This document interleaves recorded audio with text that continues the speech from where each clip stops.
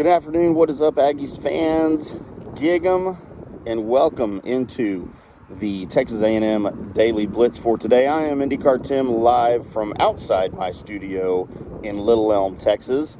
What a great day. It's a beautiful day out here today. It's a beautiful day in College Station, and again, it's a beautiful day to be an Aggie all the way around. Wanted to talk a little bit about the Auburn game again.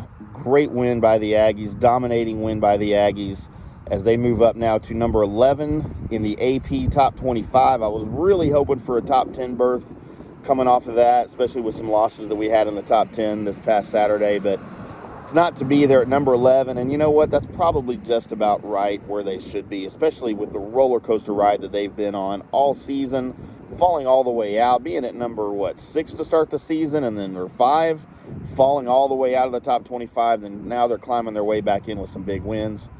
This big win against Auburn, it kind of told me two things about this Aggies team.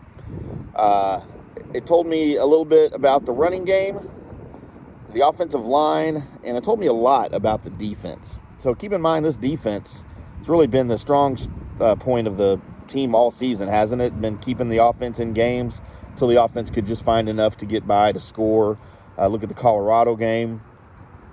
You think about how dominating they've been. This performance, we saw what they did against Alabama for sure, but when you look at this Auburn team's pretty good. Obviously, they were ranked higher going into this game, regardless of which poll you look at. A&M was 13, Auburn was 12 on the AP poll. If you want to look at the college football playoff poll, Aggies were 14 and Auburn was 13. So either way you look at it, they were one spot ahead of them. It's a really good Auburn team. They've got some good signature wins this season. Really, they're the Aggies. They're exactly the same as the Aggies going into this game.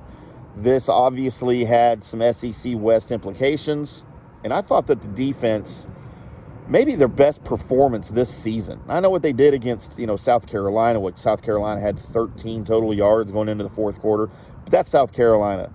Auburn is infinitely better than South Carolina. And to do what they did to Auburn was impressive to me. I thought it was a great performance by this defense. For instance, Auburn, a pretty high-powered offense. The Aggies held them to 226 total yards on the day. Now, let's put that into perspective here. One of the worst teams in college football, the Colorado Buffaloes, who, by the way, remember the Aggies just barely squeaked by, averages about 251 yards a game. The Aggies held Auburn to 226 in this game. The Aggies held Auburn 4 of 16 on third down tries. They held them to 3.2 yards per play, and they held them to 73 yards rushing. This is a big game by the defense. And especially when you consider the fact they didn't have a ton of turnovers. This was not a turnover-laden game. Of course, they had the big one, the scoop and score on the fumble. And by Clemens, the hit was by Peavy, the scoop and score by Clemens against on Bo Nix there. They weren't doing it with turnovers. They were just holding Auburn to just zero offensive production for the most part of this game. It was a great performance. Held them to 3 points, obviously. And, look what the Auburn defense was doing to the Aggies, really, for the majority of the game. They were doing the same thing to the Aggies, Auburn was.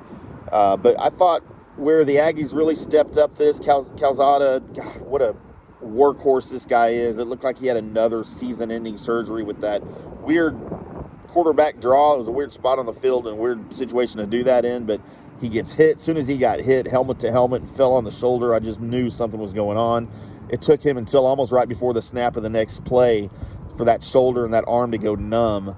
And then they had to take him out. Blake Bose came in for literally Calzada missed 2 offensive plays. They popped it back in. I'm sure they shot him up full of whatever that shit is, cortisone or whatever. And he came back out. But what impressed me the most about this offense was the running game and the offensive line.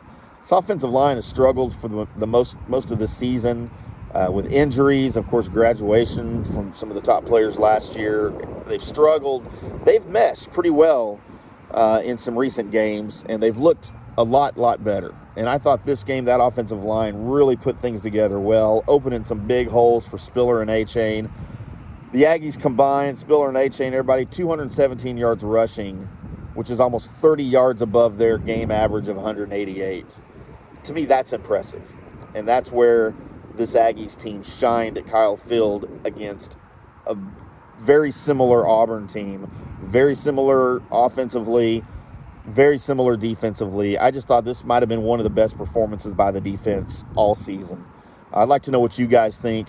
Leave me a comment here on the YouTube channel, the DSP Media YouTube channel, again, where you'll find we've kind of combined everything here. You're probably noticing we've got all of the great shows, the Longhorns Daily Blitz, the Buckeyes Daily Blitz.